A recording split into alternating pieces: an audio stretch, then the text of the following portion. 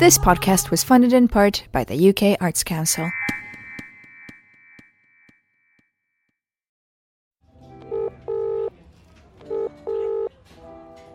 Hi, Will. Carl, how are you doing this morning?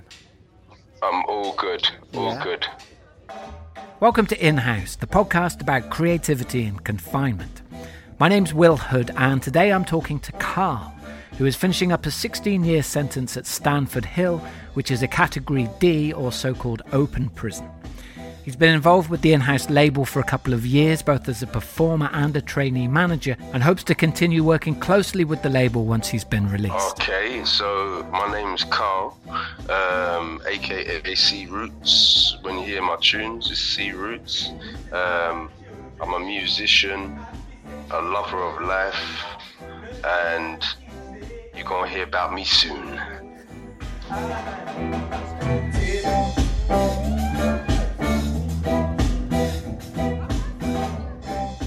Explain to me how you met and when you met the In-House Records lot. So I'm currently in Stanford Hill, an open prison. The day for their first day of coming, they ended up coming and watching us at the Black History concert. So it was good because they got to see what some of us can do. I mean, for anybody that doesn't understand, first of all, what a D category prison is, perhaps you could explain that. DCAT is like the lowest category you can get. It's the lowest category before you go home. So you have to be doing the right things to be able to go to DCAT. You sit aboard, and then they either accept you or they don't. DCAT, you've got the opportunity to go home for the weekend. There in DCAT, you've got the opportunity to actually go out to work. So you go to work, just like what I'm doing now. I'll go to work, then I go back to the prison in the evening. So as far as like how In-House has helped me to do that is by giving me a job, and it's got me into a working habit. You know, like getting up in the morning, going to work, handling my daily duties at work. So it kind of helps you break the cycle, because you know where I've been in so long. For some people, it can be like, it's a hard transition. If I was to just get out of jail and not have any, it sounds mad, but not have any practice at working, coming out every day working. If I was to just get out of prison and then just jump straight in the job, I might not have the skills to keep the job. So in prison, you get used to a routine. The system, they want us to get used to routine, but then things change. And as prisoners, generally, we kind of get a bit narky when they just change something where it's been going on. Say like they've been given like 2 fried eggs with beans on a Sunday for a year, and then all of a sudden they change it to 1 fried egg. Everyone gets upset because why are you getting us used to a routine and then you just change it with no warning? Like when in DCAT, you realize it, because in life you have to get used to change, because things change all the time. So it's like you kind of got to get used to change anyway. It's mad. So how long has your sentence been? How long have you actually done? October the 30th will make 2 months shy of 16 years. Right. That's a very long time, 16 years, huh? Yeah, it's a mission. As an individual, your life is put on pause, but things are still going ahead. So it's like you're in a dome. So you're looking outside the dome. Life is still going on, but nothing's changed inside the dome.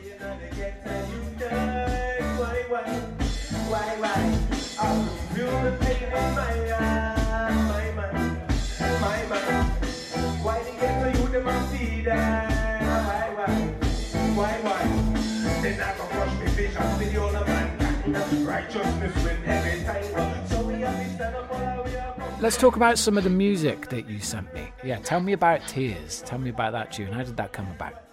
Tears is like kind of a message for the youngsters nowadays. So I've got quite a big family. So I've got a daughter. She's 18. I've got loads of nieces and nephews ranging from 6 to 17. You see, like when you see the news, like you always see like this kid stabbed this kid, or like another kid's been murdered. I thought, you know what, these kids are just getting out of hand. In tears, I'm highlighting the level of violence that goes on with the young people of today.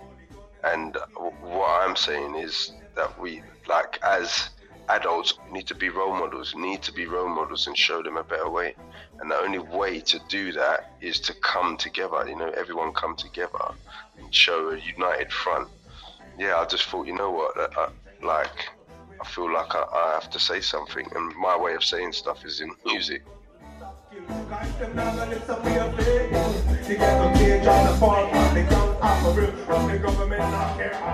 And so what difference did it make getting involved in something creative when you were inside? I'm an emotional writer. Some of my best work comes from my emotions, whether they be happy or sad.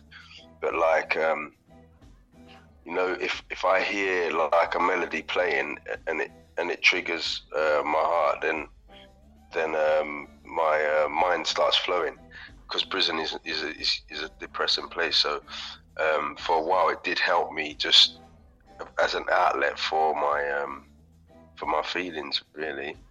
Like, not everyone is happy every single day, but now I'm coming towards the end of it, and you know, like I've got more of a relationship with my family now, because I'm getting out more often and stuff.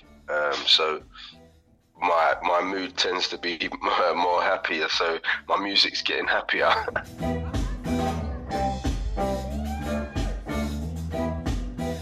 From a kid, from 14, I've done music, then just forgot about it, you know, just my environment and life just got in the way. Then I just didn't even think about music. And then in like 2007, going into 8, I started back up with music again in prison. And then, so I was just doing like electronic beats. So once I linked up with In-House, we was like acted more as a band, you know, like there was more people playing instruments. So it was like I got to grow kind of in my performance, confidence, everything. And I don't know, say I had an electronic beat and the band played exactly the same key, I get a better feeling in my heart when I'm doing it, rather than doing it to an electronic beat. Even if they were playing exactly the same thing, it's just different. Yeah. There's definitely a difference between human time and machine time, isn't it? Yeah, definitely. Yeah. Just the feeling, you know, like, that's why it's called live, and it is alive. Do you remember a point where music just disappeared? I mean, how come it disappeared from your life? Do you know, I think just my environment, I wasn't really in a very good environment at the time, really. I'm not really talking about, not my home environment, just the area I was living in and stuff. So I didn't make a conscious decision to stop music, it just faded out. So, you know, like at one stage there was like trouble, you know, when you go into certain places, there's trouble, and it just faded out, really. Doing music in prison, like, just it's not the same thing. Like, although that was like training, you know, like, because a prison audience is a hard audience, you know, like, it seems like no one wants to show emotions, everyone's just looking at you with flat faces. So it's only at the end, when they start making noise and stuff and applauding, that's when you realize, oh no, they did like it. But during it, it's like proper hard. I would love to be successful with my music, and I believe that I will get somewhere, but either way, I just want to be in this environment. This is where I belong. I have conversations with people and I tell them about In-House and the project that I'm involved in. And some people have a negative reaction to it. You know, they seem to have the opinion that people that are in prison serving time shouldn't be involved in musical workshops, shouldn't be involved in having music lessons. You know, they see it as something that is counter to the reason why they're in prison. I wonder what you think about that kind of view. So what I think is, so people with that kind of view kind of are not really thinking it through. So I wouldn't be working towards a career. I wouldn't have something that I love. I'd go and do either a shitty job that pays peanuts and go and do crime, and then ruin society, instead of finding something that I love and want to stay in and make a career out of it, and never to be on the police database again. I think that's a better look for society, rather than just go in a sweatshop and get my back whipped. And then the minute I can get out of there or find something better, that's what I'd end up doing. Like, people with that view, they're not thinking it through properly. Like, yeah, the punishment is to be away from your family, to be away from society. That is the punishment. The punishment is not be away from society and then not better yourself. You're supposed to be bettering yourself. That means they don't believe in rehabilitation.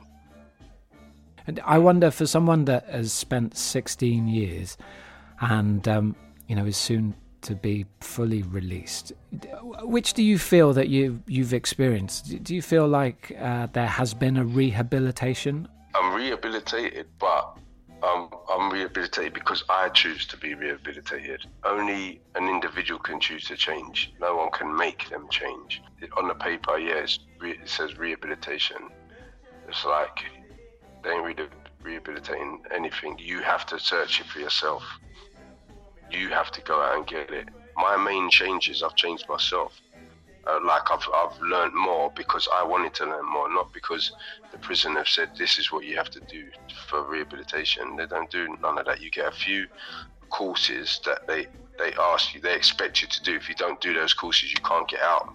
If change wasn't on my agenda, I could have just sat the courses, changed because I wanted to. I knew I had the things that I needed to change within myself. Not like mainly for me, but for my family as well. You know what I'm saying? I mean, that's really impressive and interesting to hear you talk about how that, change begins with the individual, that you have to want to change.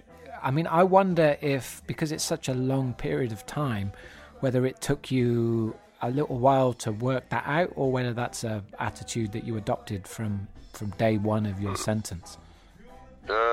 No, so it did take a little time, but it's mad. Just before I come prison, well, see, once my daughter was born, like I kind of was softening up. Then just before I come to prison, I kind of had change in my head, but hadn't made the correct steps. But I knew I needed to.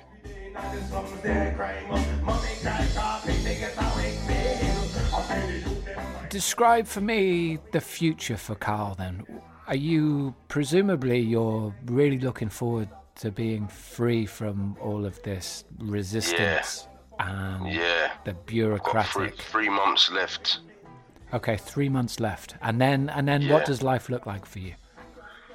Well, I'll be working with in-house, getting more involved. I won't have, time limits to fly back and stuff. So it'll be good. Lots of and obviously next year as well will be a bit more like, hopefully gigs will be back on. Like we can actually start moving forward. I hope to be working as a fully fledged manager. So I'll never stop. Even if I'm a manager, I'd never stop creating my own music. That is my outlet, and it'll always be my outlet. What does it give you, Carl? Why is it so important that you'll never stop doing this thing?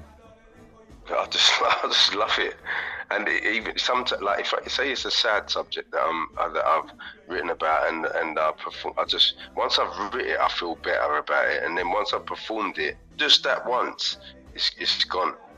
Every time after that, it's just like a memory of something that happened, rather than ruminating about things. See, once I've got it down on paper, it's just so much better.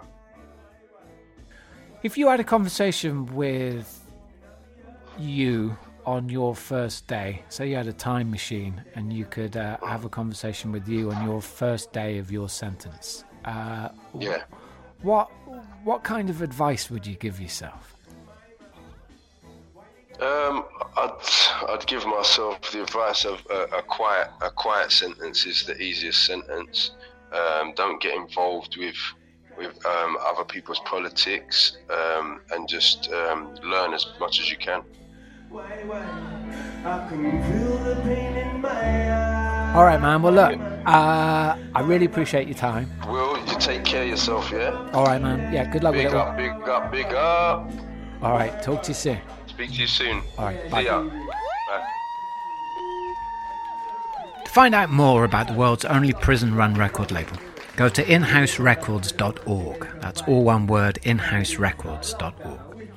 And if you'd like to hear more of these interviews, please hit subscribe if you can on whatever platform you use for podcasts. The In-House Podcast is an APA production for In-House Records.